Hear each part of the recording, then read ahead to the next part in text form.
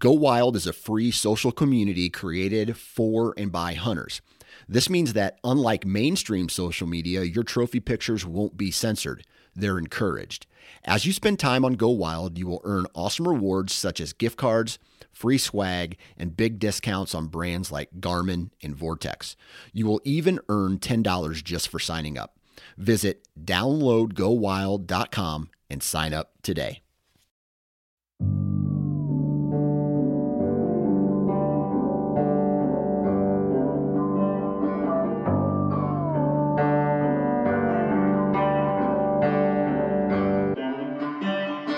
What is going on, everyone? Welcome back to another episode of the Wisconsin Sportsman Podcast, which is brought to you by Tacticam. I'm your host, Josh Raley. Thank you so much for tuning in with us this week. This episode is coming out 2 days late. Yeah, 2 days late. So sorry about that. If you were looking for your regular Tuesday morning drop of an episode, I've gotten myself a little bit behind here, but I've got a few episodes now in the reserves, if you will. Got a good episode here for you this week. I talk with Brian Anderson, the Tick Terminator. Now, this time of year, temps are starting to warm up just a bit. Folks are starting to get outside for hiking and camping, and obviously, one of my favorites, turkey season. And that means one thing, that is ticks are going to be on the move. Basically, if it's above freezing, you can count on ticks being on the move. Now, aside from being just incredibly gross critters and, giving me the creepy crawlies, ticks carry all kinds of bad stuff, namely Lyme disease, Rocky Mountain spotted fever, can give you alpha-gal syndrome, all this stuff that you do not want as an outdoorsman, things that will not only make you sick, but will really mess with your day-to-day function, potentially impact your work life, your home life, your outdoors and hobby life. That can really mess you up. So tick prevention and avoiding tick-borne illnesses is a huge, huge deal, something we all need to pay attention to. So that's why I wanted to have Brian Anderson on to talk about what we can do as outdoorsmen as we head into spring to keep ourselves healthy and happy and away from those little bloodsuckers. I do not like them at all. So after listening to today's episode, if you want to learn more from Brian, head over to LymeTickBugHub.com. That's LymeTickBugHub.com, where you can find all kinds of tick and Lyme info. You can find out about repellents. You can find out more about Brian and hopefully learn what you need to do to keep yourself tick-free this spring. Now, heading right into the episode, I do want to say thanks to our partners. First of all, we're going to talk about Huntworth. Right now, they've got a great deal going on heading into turkey season to get you geared up and ready. You can get 20% off if you just use the code TRKYM20. That's TRKYM20, all caps on those letters. That's going to get you 20% off of any of the camo that you want to get right now. And if you spend over $200, you're also going to get free shipping. So those savings just kind of add on to each other. Now, you've heard me brag on this camo a ton, so I'm not going to go too far into detail. I do recommend, though, that heading into turkey season, you pick up some of their lightweight gear, and I really, really like their tarn-in pattern.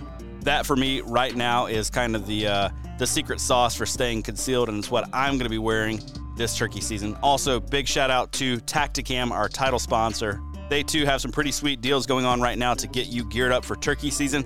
They've got their ultimate turkey package for just $299. What that's going to get you is the 6.0 camera, the barrel mount, and an SD card that you know is going to work perfectly in your Tacticam camera. One thing guys don't pay enough attention to, I think, in their trail cameras as well as their video cameras that they're using to try to capture their hunts, they don't pay a lot of attention to the quality of SD card. Well, if you buy one from Tacticam, you can rest assured it's going to work in your Tacticam products.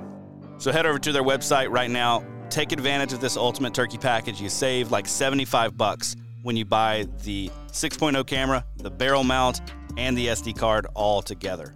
And while you're there, check out their other stuff. They've also got the Solo Extreme camera if you're looking for a more budget-friendly option. They also have the Reveal X Pro cell cameras, which, man, I love those things. Now I'm going to make a big ask of you as a listener. Please go support the brands that support this show. We couldn't do what we do here without Tacticam, without Huntworth, without these great brands that help us make this show possible. So please do go support them, show them some love, and get yourself geared up for turkey season because it's right around the corner. I can't hardly stand it anymore. I'm watching YouTube videos right now, watching Dave Owens and the Hunting Public and Shane Simpson smashing birds from last year. I'm looking at social media, seeing folks down there in Florida getting it done right now, and I'm absolutely chomping at the bit. Now, I'm going to get out in about, 9 days. 9 days from when you're listening to this, assuming you listen on the day it releases. 9 days from now, I am going to be in the woods with my son trying to get him his first bird. So, yeah, man, it's right around the corner. Get geared up, get ready, get excited. Now let's jump into today's show with Brian Anderson, the Tick Terminator. All right, joining me for this week's episode of the Wisconsin Sportsman Podcast is Brian Anderson, the Tick Terminator. Brian, how are things in your world today? Oh, doing good today. Just it's a joy to be here. I love talking about ticks, even though when I start talking about them, the people listening to me start to get a little creepy crawly. So if that's you listening, that's normal, So yeah, hang in there. Well, I got some good information. Yeah, well, man, I got to say, I never anticipated or never thought that, I would one day be doing an episode totally devoted to ticks, tick prevention, and all of that. So I was so glad that you reached out initially and just said, hey, I'd love to come on your show, because this is a topic I never saw myself covering, at least from someone who's an expert. I would probably say, hey, guys, don't get bit by ticks. But beyond that, I don't really know what to tell people. So I was really glad that you reached out, that you were willing to come on the show. Remind me again, where are you based?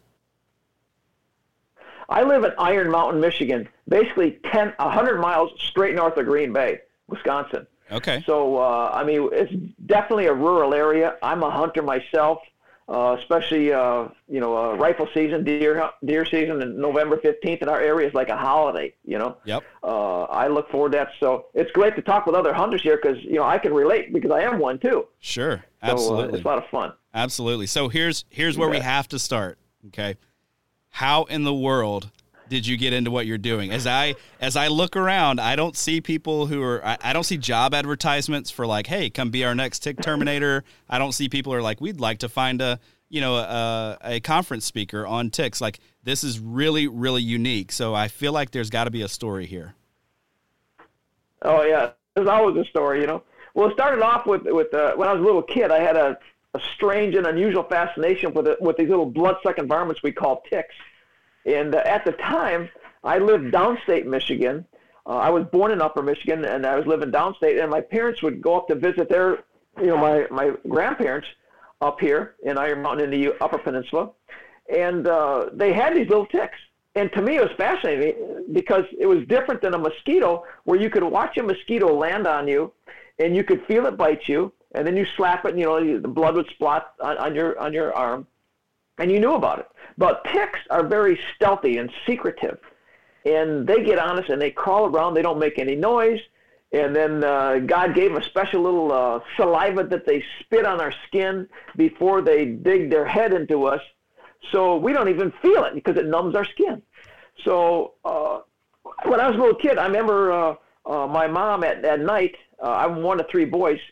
We would strip down and nothing but a smile, and you were a little 5, 6 years old, and she'd do a tick check on us. And tick checks are very important. And on occasion, she'd find them and pull them off, and we never, ever, ever had a problem with them. Lyme disease, we didn't even hear about it in the 60s, and no problems. We didn't have any problems at all with them. So, fast forward another couple of years, I married my wife. I bring her up there because my grandparents had passed away. We moved there in 79 when we got married. And her first experience with ticks were just crazy because she was an outdoor, person like I was. But, I got all kinds of stories. But anyways, probably 10 years ago, I got crazy stories that I give when I give conferences and presentations. So if you can laugh and learn about ticks, that's the best way to do it. But anyways, about 10 years ago, I kind of had even a renewed interest in them. And I would start bringing them in the house, literally bring ticks in the house. I know you got to be crazy to do that, and put them on a white carpet in the basement, and just playing with them and trying to get them to move around. I brought different cleaning products from under the sink. How would they react to this cleaning product? How would they react to this or that, or smells and things like that? So, anyways, we started playing in the basement with the grandkids and with the ticks on the white carpet. And I just wanted to find out how they react to different smells. Could I get them to go to something that was like their chocolate, okay? So if I bring them in the house and I have them on myself, is there something that I could, some smell that I could get that would have them come off of me and go to that chocolate, so to speak, you know? And guess what? There ain't nothing they like better than our own blood. So once they're honest, they're going to keep looking around until they find a good spot to suck our blood. So, and then I bumped into permethrin about the same time. One of my buddies was really struggling with Lyme disease. And, I mean, Lyme disease is just awful. It's terrible. That's just one disease that they can carry. They can carry a lot of them. But that's one of the probably worst. And that kind of got me going into more research and looking into it. And then I developed a website probably in about 2016 is when I had the idea, you know, I should make a website on this stuff because there's so much information out there about Lyme disease, which is great, that they need that support. But what about prevention? What about keeping them off you? You know, so they don't. So I always say, if you keep a tick off, you can't get bit. If you can't get bit, you can't get Lyme or any other tick-borne disease. So I'm looking around for prevention. There was hardly anything out there.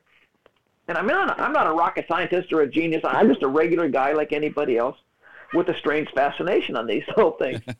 So I started putting this stuff together. It took me about a year to put a website together of just all kinds of different things, you know, called The Tick Terminator is what it's called now, .com. But anyways, it's a spot where people can go and learn a lot about ticks, prevention, you know, products and stuff like that. And then it started molting into other things after this. I didn't know how it was going to go 6 years ago. So then I started bumping into like linemen, outdoor workers, and thinking that, you know, I bet you they could really, they need to know about this kind of stuff. And so I just ended up talking to a safety director at one power company, and that's kind of where the light bulb, you know, the aha moment came on. And I thought, you know, I need to start talking to more of these guys so that they can teach their people out in the field, like the linemen and the stakers and the people who cut trees. They call it vegetation management. So that's basically how that started and evolved through a lot of trial and error, a lot of prayer, and I'm not kidding about that.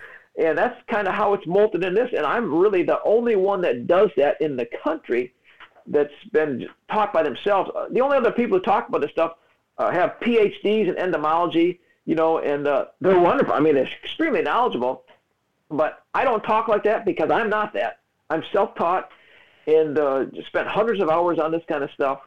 And so that's what I work with now. I'm probably even going to be going into some school systems even now, too. I'm just working on that in the last couple of weeks of teaching young kids, hey, when you're out there and you get ticks on you doing tick checks or using a product called permethrin, or how do you take a tick off? Those things we'll get into even today, how important those different things are to help you avoid having problems with them.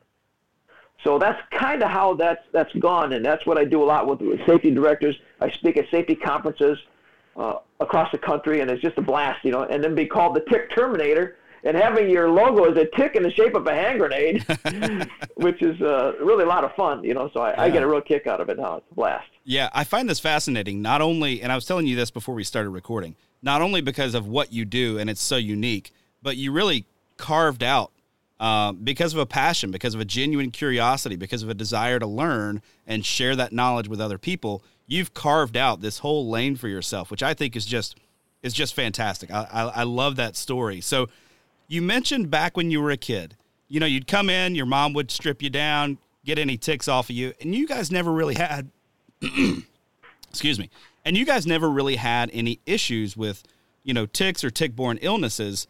It seems like in the last decade, 2 decades, maybe even 3, ticks, tick-borne illnesses, and just the prevalence of ticks in general has seemed to skyrocket.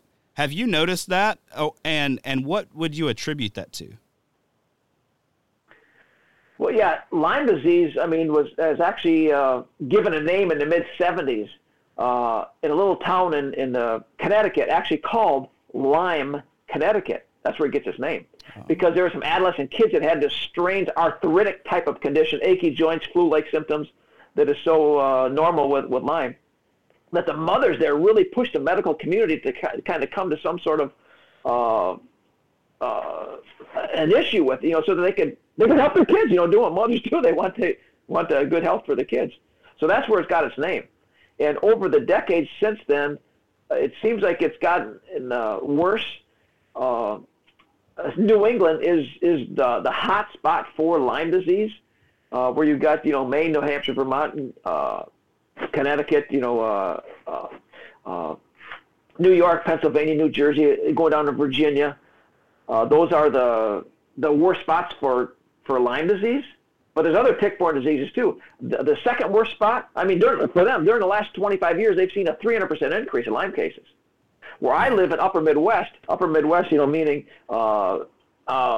Minnesota, Wisconsin, Michigan, down in Iowa, Illinois, Indiana, Ohio, we're the second worst spot. During the last 25 years, we've seen a 250% increase in Lyme cases. So there's a real problem there. But they say that maybe the temperature change, I hate to say global warming because I don't get into that kind of stuff, but let's say it's a little warmer, longer. So sometimes we have a later fall and an earlier spring. That gives ticks a longer chance to live and look for a host, because most of our ticks in this upper part of the country usually eat one time a year. They have one blood meal a year. Wow. That's all. So, yeah. Once a year.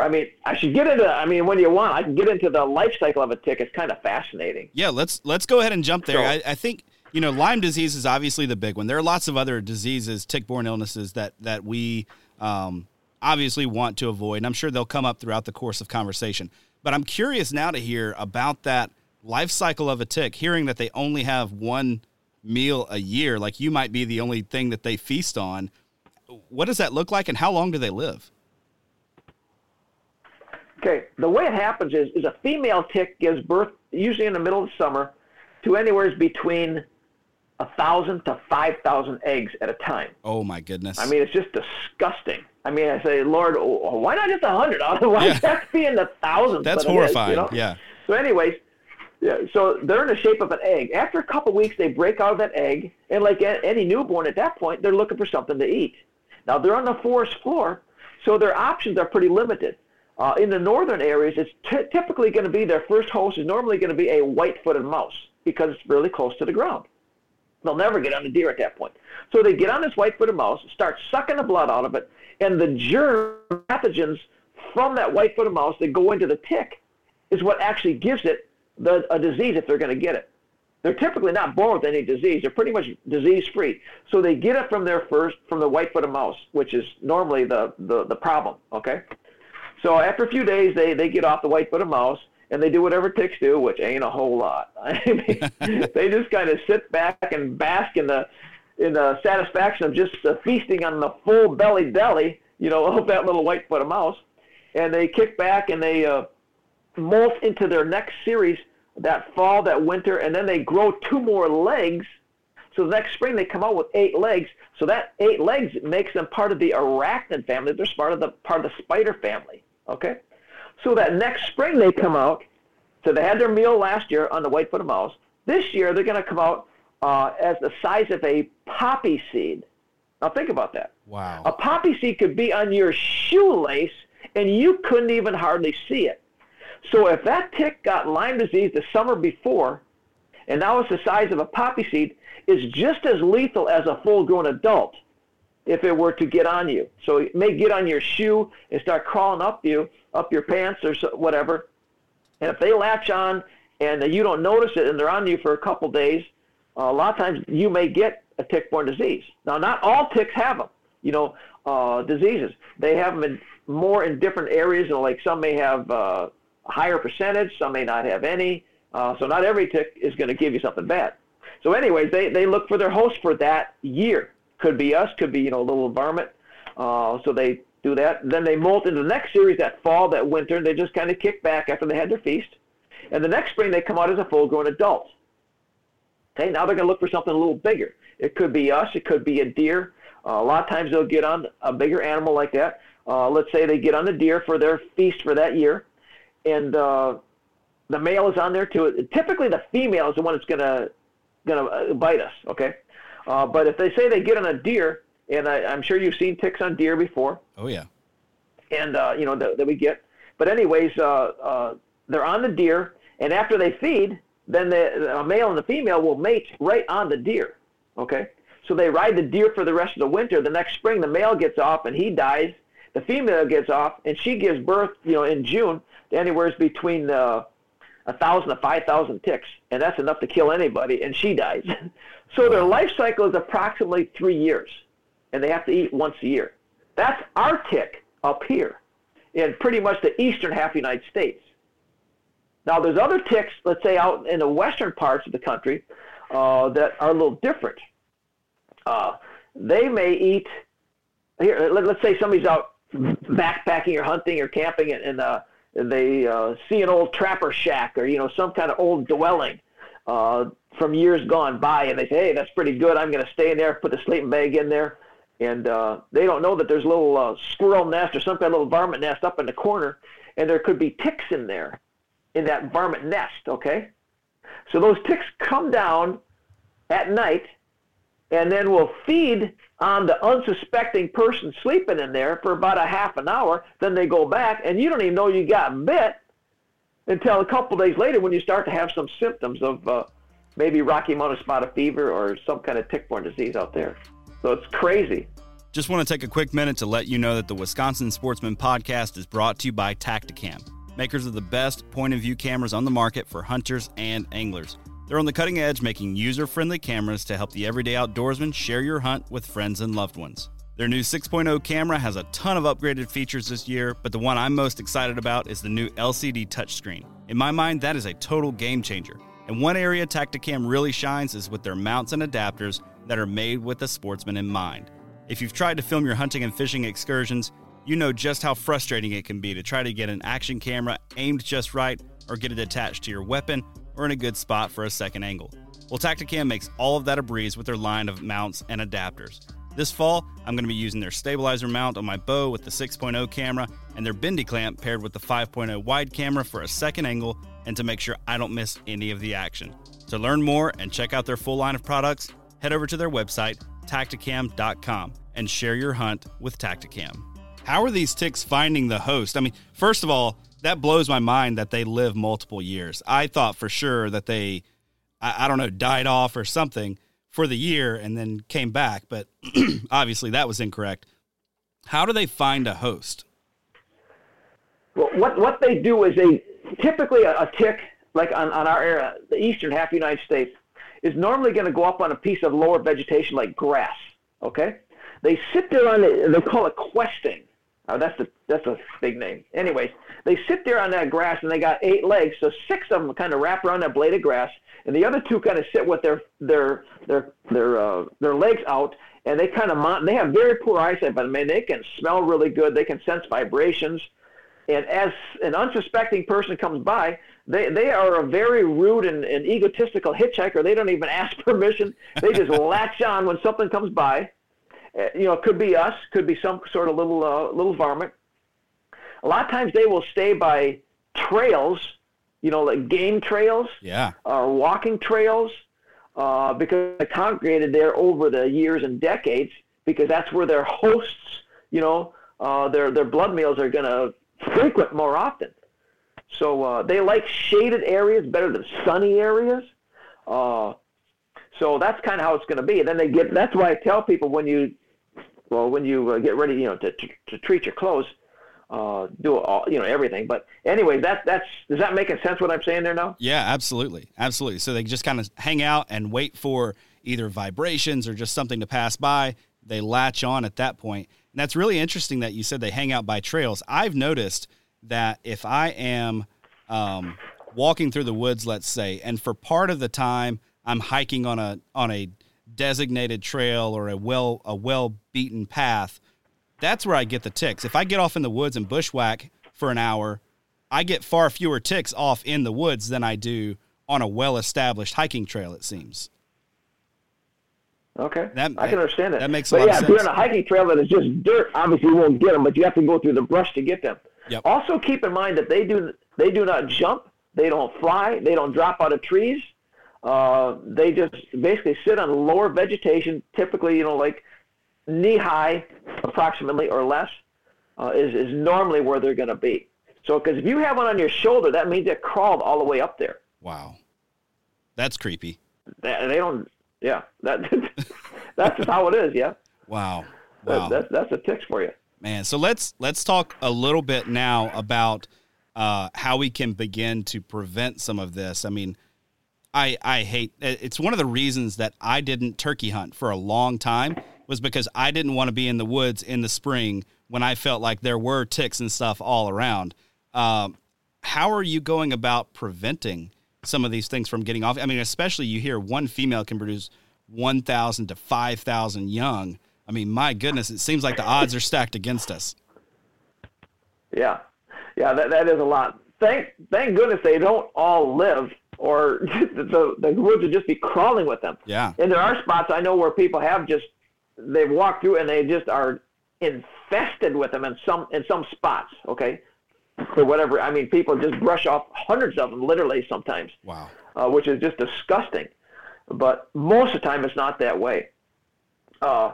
Anyways, I tell people the best way to never get a tick is never go outdoors.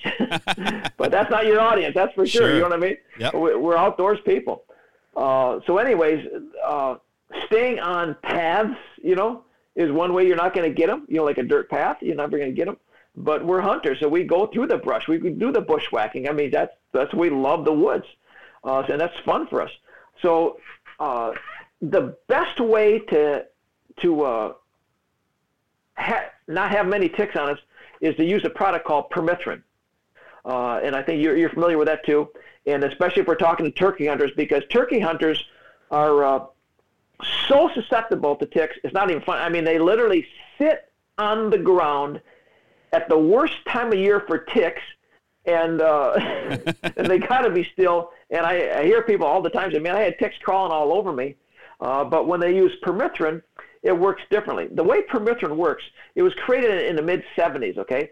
And it was four different applications. One of them was for farmers to put in their crops to keep bugs off. Another one was for farmers to keep in their cattle to put on the cattle to keep bugs off. Another one was for doctors to use for lice and scabies. And the fourth combination was to put on clothes. And the cool thing about permethrin is that you don't have to put it on every day. I treat my deer hunting clothes at the beginning of the season, and it's good for weeks. Okay. Wow. And because even I don't wash my deer hunting clothes. I mean, none of us hunters hardly ever wash our clothes. But if you did, it still stays there because it binds to the fabric of the clothes. So what permethrin does, it's called a contact repellent. Now we've all used DEET, mosquito spray and stuff like that. And the way DEET works, I want to give you a comparison so you can understand it. The way DEET works, it was created in 1945 for the military, and it's a wonderful product.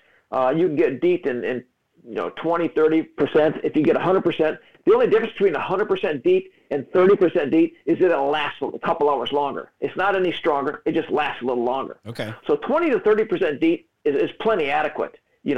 Lasts for probably maybe 6 hours or so. You may want to apply it again, but it's probably better to use a little less percentage. So what happens with DEET is the scent, the smell, the aroma of DEET is what a mosquito notices when it flies near us, okay? So when a mosquito's flying near and they smell that DEET, it interrupts their little antennas in their brain that are sticking out of their head, and it tells them there's no blood there. It kind of tricks them, okay? So then they fly off and there's no blood there. So that's how DEET works. Now, permethrin works on a whole different concept. Permethrin works on what they call a contact repellent concept. So that what that means is they don't notice it until they come in contact with it. Here's an example. I sprayed permethrin, of course, on the clothes when I go in the woods. A couple years ago, I had a little black fly land on my thigh, on my jeans that were treated with permethrin. And this little black fly starts dancing around. It could sense the permethrin on my pants, and it was dancing around. We call it the hot feet syndrome. And if it could talk, it'd say, what the heck did I just land on? You're just driving me nuts. So then it flew off, and I say, cha-ching, I won because it didn't bite me. Now, ticks are different. Ticks are crawlers. They're going to get on, your shoes, your pants, your socks, and they start crawling up. That's just by their nature. So what happens, a tick is crawling up your shins, on your pants. Every step they take drives their nervous system nuts. It drives them crazy.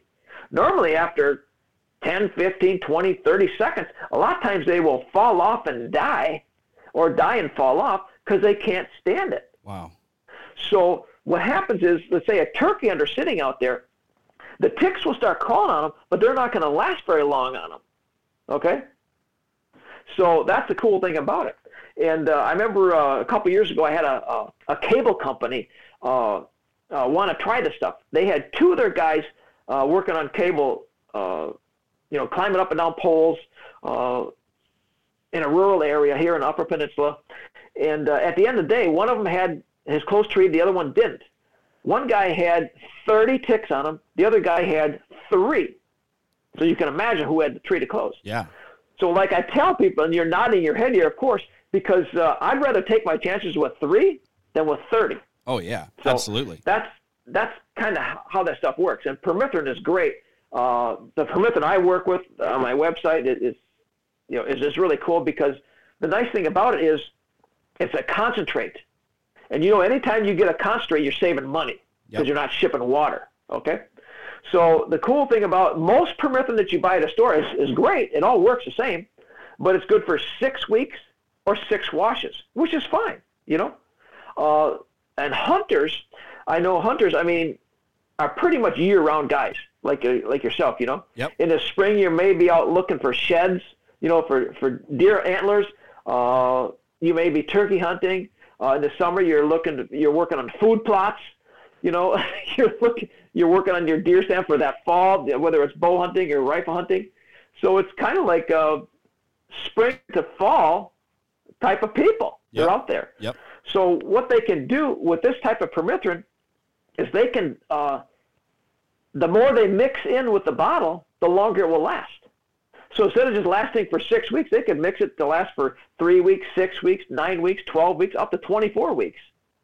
Wow. And that's 24 weeks and 24 washes, or 9 weeks and 9 washes. So it puts the customer in charge of how long they're going to make it last, based on how much they mix in there. And it comes with directions too. But anyways, as long as somebody's using permethrin, that's the biggest thing. That's so important to use permethrin, because it's nothing better than that. Yeah. So is that making sense? Absolutely. I've used it in the past. I had wonderful success with it. Going in and out of the woods several times during a turkey season and not getting any ticks on me, which for me is a huge win, right? So I've talked with guys before and recommended it and told them how well it works. And they say, well, if something works that well, it doesn't seem like it would be safe. So what can you tell me about how permethrin is made and what makes it a safe product for our use? It's been around for a long time, for sure. The military uses it on all their clothing. It's virtually non-toxic. There are no records of anybody having any huge bad effects with it. Permethrin is only designed for skin. Okay, if you spray it, if you were to spray it on your skin, you may have a little reaction to it. It's not going to kill you, that's for sure. You wash it off. It evaporates off your skin even too after about 15, 20 minutes. But there's no records of any problems with it. So it's really safe. If somebody wants to, they can use, when you treat your clothes, I should come back to that. When somebody treats their clothes, it's best to do that outdoors. I hang mine up, spray them down outdoors, with the wind behind your back, so you're not spraying in your face. So yeah, there's no problems with it. Because it's called an insecticide or pesticide, I can't remember which, but that kind of scares people, But the benefits, I guess, absolutely, definitely outweigh any other possible thing that could go wrong. Sure. Sure. So does that make sense? Yeah, absolutely. Tell me a little bit about the application, because I think, if guys are used to using a product like Off or Cutter or something like that, they think about, they take the can out in the woods with them and they spray themselves down right there on the spot. It's a little bit different with permethrin. So what's the best way to apply? So you just mentioned hanging up your clothes and spraying it down, and then you just make sure it dries well and then store? Yeah, I mean, just spray them down and let them dry overnight. I mean, actually, about 3 or 4 hours they'd be dry. I mean, some people, I almost hate to say this, but some people actually spray right down on the spot while they're wearing them even. It will work that way. It'll work wet as well as it works dry. Okay. But when you do spray them down, you want your pants stuff to get damp looking, you know, like they're damp. And that way, you know, you're soaking them pretty good. Same thing. I mean, I tell people, you know, shoes, socks, clothes, you know, outer stuff. You don't do your inner underwear, stuff like that. But outer clothes where ticks are going to get on us first. You know what I mean? Yep. But I even have videos on my website about that too. You know, how to apply it and doing everything like that too. And even linemen like it because it's non-flammable too. So it's very safe in that respect too. Nice. But yeah, spray it outdoors is the best thing, on the ground or on a clothes hanger, clothesline or whatever, something like that. Okay. Yeah, okay. Good question. So tell me about the brand that you use. So I've used stuff that you basically pick up from Tractor Supply that's not necessarily made for people. I've used Sawyer's before, which I've typically gotten, you know, it's pre-mixed, it's not concentrate. So is there a specific brand that you recommend? The brand I recommend is the one I use myself. The Sawyer is going to work just the same as our stuff would. Sawyer is probably the biggest name out there. It's a retail brand. Ours, we don't retail hardly at all. But it's good for 6 weeks, 6 washes. I've used it myself in the past. But, of course, I use my stuff now that I get from the manufacturer and have on my website. But nobody else makes the concentrate designed for clothes. There's other concentrates that are out there designed for farmers, and it's a little bit different application. It's more oily. There's more petroleum in it. It could have more of a scent to it than for hunters. Yep. Because hunters don't want any kind of scent, that's for sure. So that's why I like our concentrate that we can mix it, because it's the only one designed for clothing on the market. Yeah. So and in reality, because you mix it yourself, you're actually saving 50%. I mean, you'd have to buy $80 worth of Sawyer to get our stuff for, like, say, 40-some bucks. Wow, so you're saving a lot of money. Oh yeah, you cut your permethrin cost by half. Yeah. Literally by 50%. Yeah. And then it puts you in control of mixing it to your desire, whatever you need. Yeah. And most guys that I know who are outdoor enthusiasts, one of the constant battles that they have is their outdoors budget. You know, there's always that next gadget or that next thing to buy. So being able to cut your permethrin costs in half is pretty huge.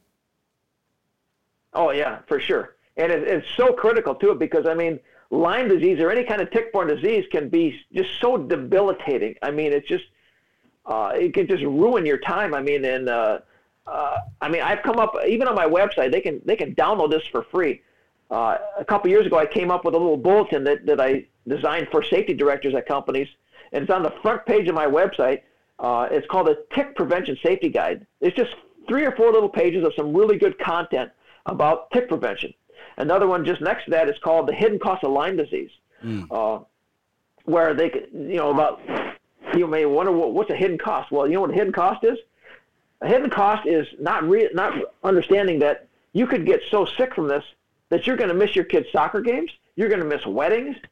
You are so weak that maybe you can't hardly go to work. You may lose your job because you miss so much. So anyways, it's so important, and I want to get into this here probably next, is what happens when you do get bit. Even you did everything right, and sometimes a tick can still get through and still bite you. So I'm going to use, I have a little pet tick right here. They can't see it, but it's a little pet tick. It's probably, you can see it there, Josh. But anyways, let's say a tick is stuck on you, okay? The way you take a tick off can even make a difference. You want to grab right at the very base of it. You don't want to grab it by the body, which we have all done in the past, myself included. If you grab it by the body and you pull it off, you're kind of squeezing it, okay? The sooner you get a tick off, also, the better, because the longer they stay on you, the more apt they will be to puke some bad stuff in you, which you don't want. The quicker you get it off, the better for anything. So then the way you take it off is even important too. Grab at the very base. You may want to use a little fine tip tweezers, Don't grab them by the body, or a little thing called a tick key that grabs right at the base and pulls it right up. Because if you grab by the body, you may squeeze the bad stuff out of it and into you at the time that you're taking it off, which you don't want. Okay? I tell people, be very gentle with the tick when you take it off. After that, I don't care if you save it or shoot it with a 30-06, you know? But be gentle. You don't want to tick off a tick when you take it off. Be nice to it. And then, you know, save it if you want to send it in to see if it, you know, if it needs to be tested. But otherwise, take it off very gently, okay? And then you want to watch that bite area, okay? If a little bit of the head is still left in there, just wash it with soap and water. It'll probably, you know, come off in a couple of days automatically. And then if that bite reacts bad, let's say a bullseye rash or any kind of bad reaction, or if you start feeling achy joints, flu-like symptoms, your vision goes funny, you know, have brain fog or anything strange like that after a couple of days, you need to see a doctor, okay? And most doctors will, if you have those symptoms, because the bad thing is sometimes we get bit and we don't even know it, all right? We don't even know it. So anyways, if you get bitten, if you know it, and you monitor that bite and you have problems, see a doctor and tell them that, show them that. And in most cases, doctors on the eastern half of the United States, anyways, most of them will more than likely probably give you some antibiotics, which is called doxycycline, and that's probably the best thing for Lyme disease. Now, other tick-borne disease, they may have something different, but it's all about early detection and early treatment. I can't stress that enough. That is so, so critical, is taking care of it in the beginning, those first few days or a week. Don't wait months out there, because then if you wait months to get it treated, then it's in your system and it's really difficult to get rid of. That's where people really have the problems. So early detection, early treatment, watch for the a bad reaction. If you have symptoms after you got that, please see a doctor. If they don't give you, if you have bad reaction like that and achy joints, flu-like symptoms, and they don't give you some antibiotic, go to another doctor. It's that critical. Yeah. It just has to be. That was going to be take care of it in the beginning. That was going to be my next question. I know guys with the horror story of, I went into a doctor, I had these symptoms, I had these issues, and they missed it. And then I got a little better, and then a few months later I was sick again, and I went in again, and they missed it. And then, you know, it takes them months before they find a doctor, or the doctor finally gets around to it. Probably is from a tick bite. So how can we, especially as outdoorsmen, try to emphasize that when we're, you know, dealing with symptoms that could potentially be from a tick bite? You mean in talking to the doctor? Yeah, either talking to the doctor or just steps that we can take. Well, yeah, I like I say, find another doctor if they don't give you something for that. It's that critical. I'm not quite sure what else I should say other than that, Sure. but it's so important. No, that's really good. Let's say they wanted to do a test on it in the beginning. Okay, let's say you got bit today, and tomorrow, and 3 days from now, Monday, let's say you go to next Monday you go to a doctor. Okay, and he said, well, I want to do a test on it. The tests come back so common, they're false in the beginning because it hasn't been in your system long enough, okay? Interesting. Now, if they're in your system for 6 months, then they're more apt to get a positive result. But in the beginning, it's so common to get a negative result because there's not enough into your system yet, hasn't been there long enough. So a lot of times doctors will give the doxycycline just based on the symptoms, not on a test result. Does that help? Yep, absolutely. And that's so critical. That's huge, I think, as outdoorsmen, just to be aware of, right? Like, we are our best advocate when it comes to this kind of stuff. When you go to the doctor, you know you've been turkey hunting all week. You know you've been deer hunting all week. You know you handled maybe a deer that had ticks all over it. You know, you've got to be the one that says, hey, I have been in close proximity with ticks. I want you to check this out, or I want, you know, this. And is there any harm in just giving me the antibiotic because of these symptoms so that I can hopefully take a preventative step from this getting worse? Right, exactly. I like the way you worded that because doxycycline is actually the main go-to thing for Lyme disease, okay? And and I'm not a doctor, and I don't play one on TV or anything like that, but doxycycline is a pretty mild antibiotic, Okay. Yep. People use it it's widely used for all kinds of different things. I mean, I was on it when I had toothaches and stuff like that. Nothing to do with Lyme disease, okay? So it's very wide, and it can be dispensed pretty freely, okay? So it's not going to hurt anybody to be on it for, a week or 10 days or 14 days, whatever. Yeah. So now remember, that's Lyme disease, okay? Other tick-borne diseases may react differently to us. I mean, other tick-borne diseases like anaplasmosis, babesiosis, leishmaniasis, tularemia, Rocky Mountain spotted fever, Powassan, alpha-gal syndrome. Alpha-gal syndrome is what your audience does not want to get because that makes you allergic to red meat. Oh. Oh, my goodness. I know. That sounds awful. Yeah, and alpha-gal is more in your area too. Georgia, South Carolina, North Carolina, Virginia, that little area right there, it's more prominent there than it is in my area or up in the New England area. And that's by a little tick with a little white dot on its back. It's called a Lone Star tick. That's the one that will give you that. Okay, now not everyone does, but that's the one that will give you that. So you basically have three ticks. You got the black-legged deer tick, we call it. You have an eastern black-legged tick on the East Coast, a western black-legged tick on the West Coast. But anyways, you have those little deer ticks, and then you have the Lone Star tick with a little white dot. Then you have the American dog tick, we call the wood tick. Those are the three most popular ones on the eastern half of the United States. So those are the three, and there's more. There's about 800 or 900 species of ticks in the world, but we don't have that many here. We have plenty that. I don't like any of them. That's why I'm the tick Terminator. That is like fuel for a nightmare right there. 800 or 900 different species, different creepy crawlies that want to suck your blood and make you sick. That is absolutely terrifying. So what am I missing then when it comes to being an outdoorsman, making sure that I keep myself safe? What am I missing? Maybe what do you see guys doing, like missteps, like maybe even missteps in the prevention stage or missteps once they get to the level of having symptoms? What do you see, that creates problems that could have been avoided? The biggest misstep I see, and people will admit this, they were too lazy to put permethrin on their clothes, and then they got bit by a tick and they got Lyme disease. Wow. People have told me that. Wow. So, I mean, that little bit of prevention that you could do could save you hundreds of hours of headaches. I mean, not hundreds of hours, years of anguish with Lyme disease, expense. Lyme disease can be very costly too. I got a buddy I spent $50,000 to get it fixed for himself. Wow. A lot of times insurance companies don't pay for it. So the few bucks that you spend on permethrin and a few minutes that you spend preparing for that, for your hunt, for whatever you're doing outdoors is well worth it in the long run. Trust me. Talk to somebody. I mean, go online and look at people who have Lyme disease and other tick-borne diseases. It is miserable. So taking the time to treat their clothes, and stuff like that. I got a poem when we're close to the end here. I'll tell you about all that kind of stuff too. So, yeah.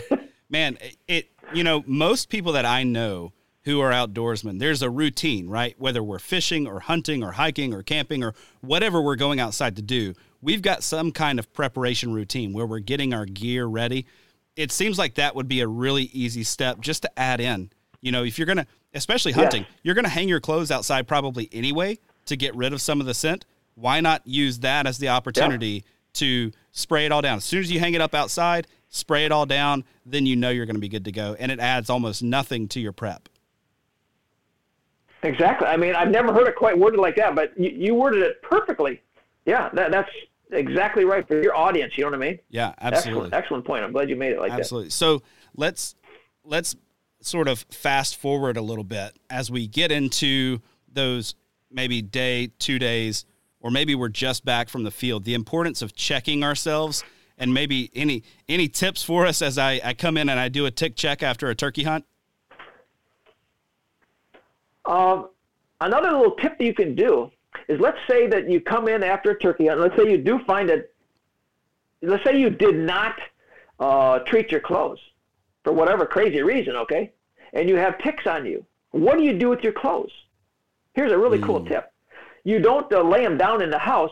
You put your clothes in the dryer, not the washer. You put them in the dryer on high for about 15 minutes. That dry heat will kill all the ticks on there, and then put them in a washer. Interesting. So if I just come in and store them. Cool trick. Because, see, ticks need moisture to survive. They can't stand too much dryness, okay? And a dryer on high for 15, 20 minutes will kill them on your clothes. Interesting. If I just come in and store them, let's say I take them off and throw them in a clothing bin and then put them back on a week later, is there a good chance those ticks are still alive? If I didn't dry them? A week later, they probably would die because they can't take living in the house too much. Okay. But you think of where else they're going to go. I mean, they could crawl up on somebody else. They could be. They could crawl off from there. They may find a damp place.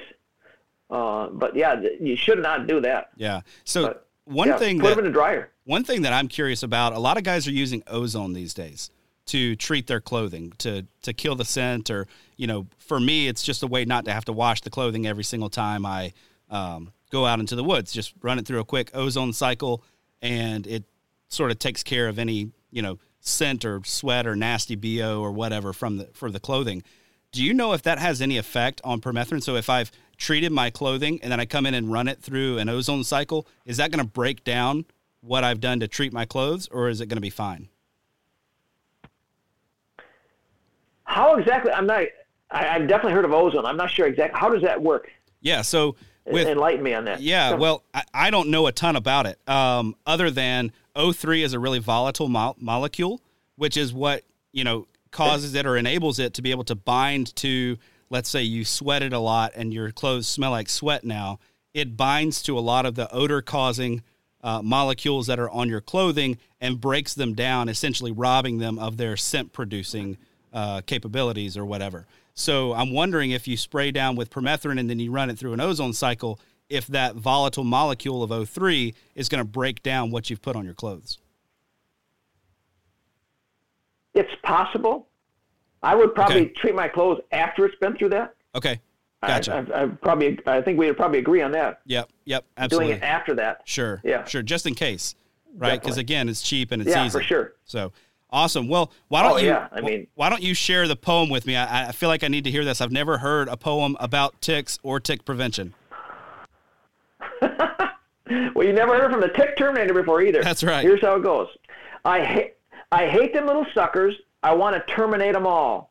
So I do it with permethrin and love to watch them fall. From head to toe, I spray this stuff. My shoes, socks, clothes, and hats, because it works on more than ticks, like skeeters, chiggers, and even gnats. So I ask you, if you're listening, to keep away from Lyme, get started with permethrin, and now is the perfect time.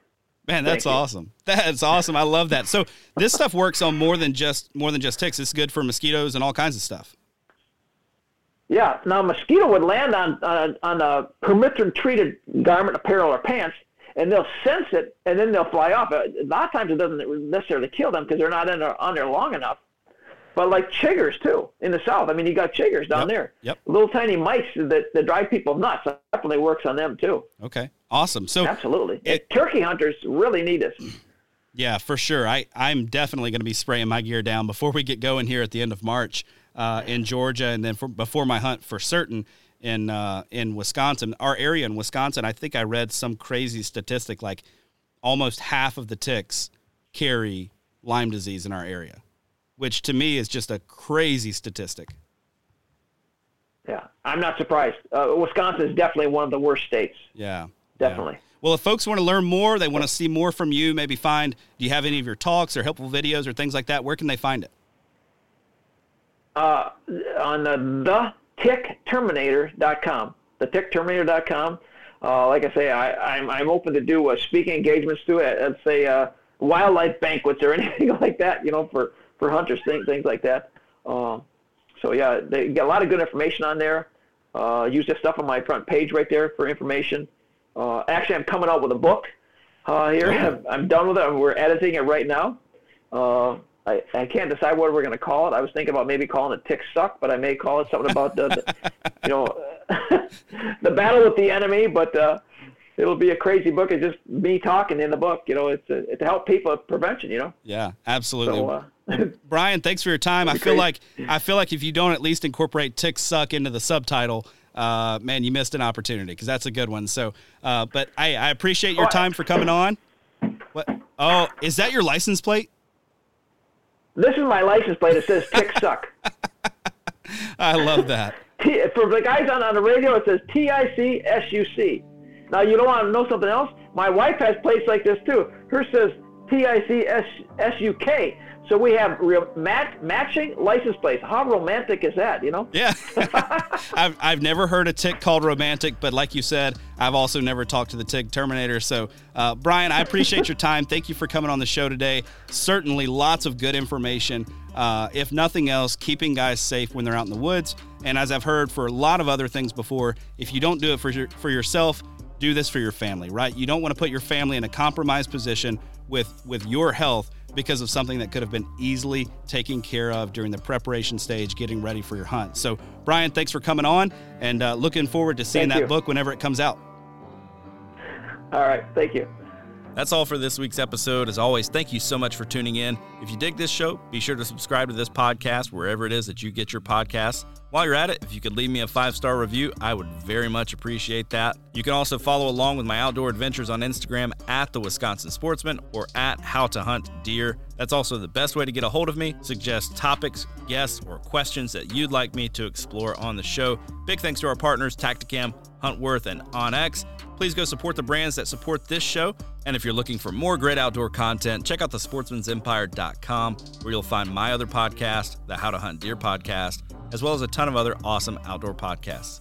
And until next time, make sure you make the time to get outside and enjoy the incredible natural resources that are ours as Wisconsin sportsmen.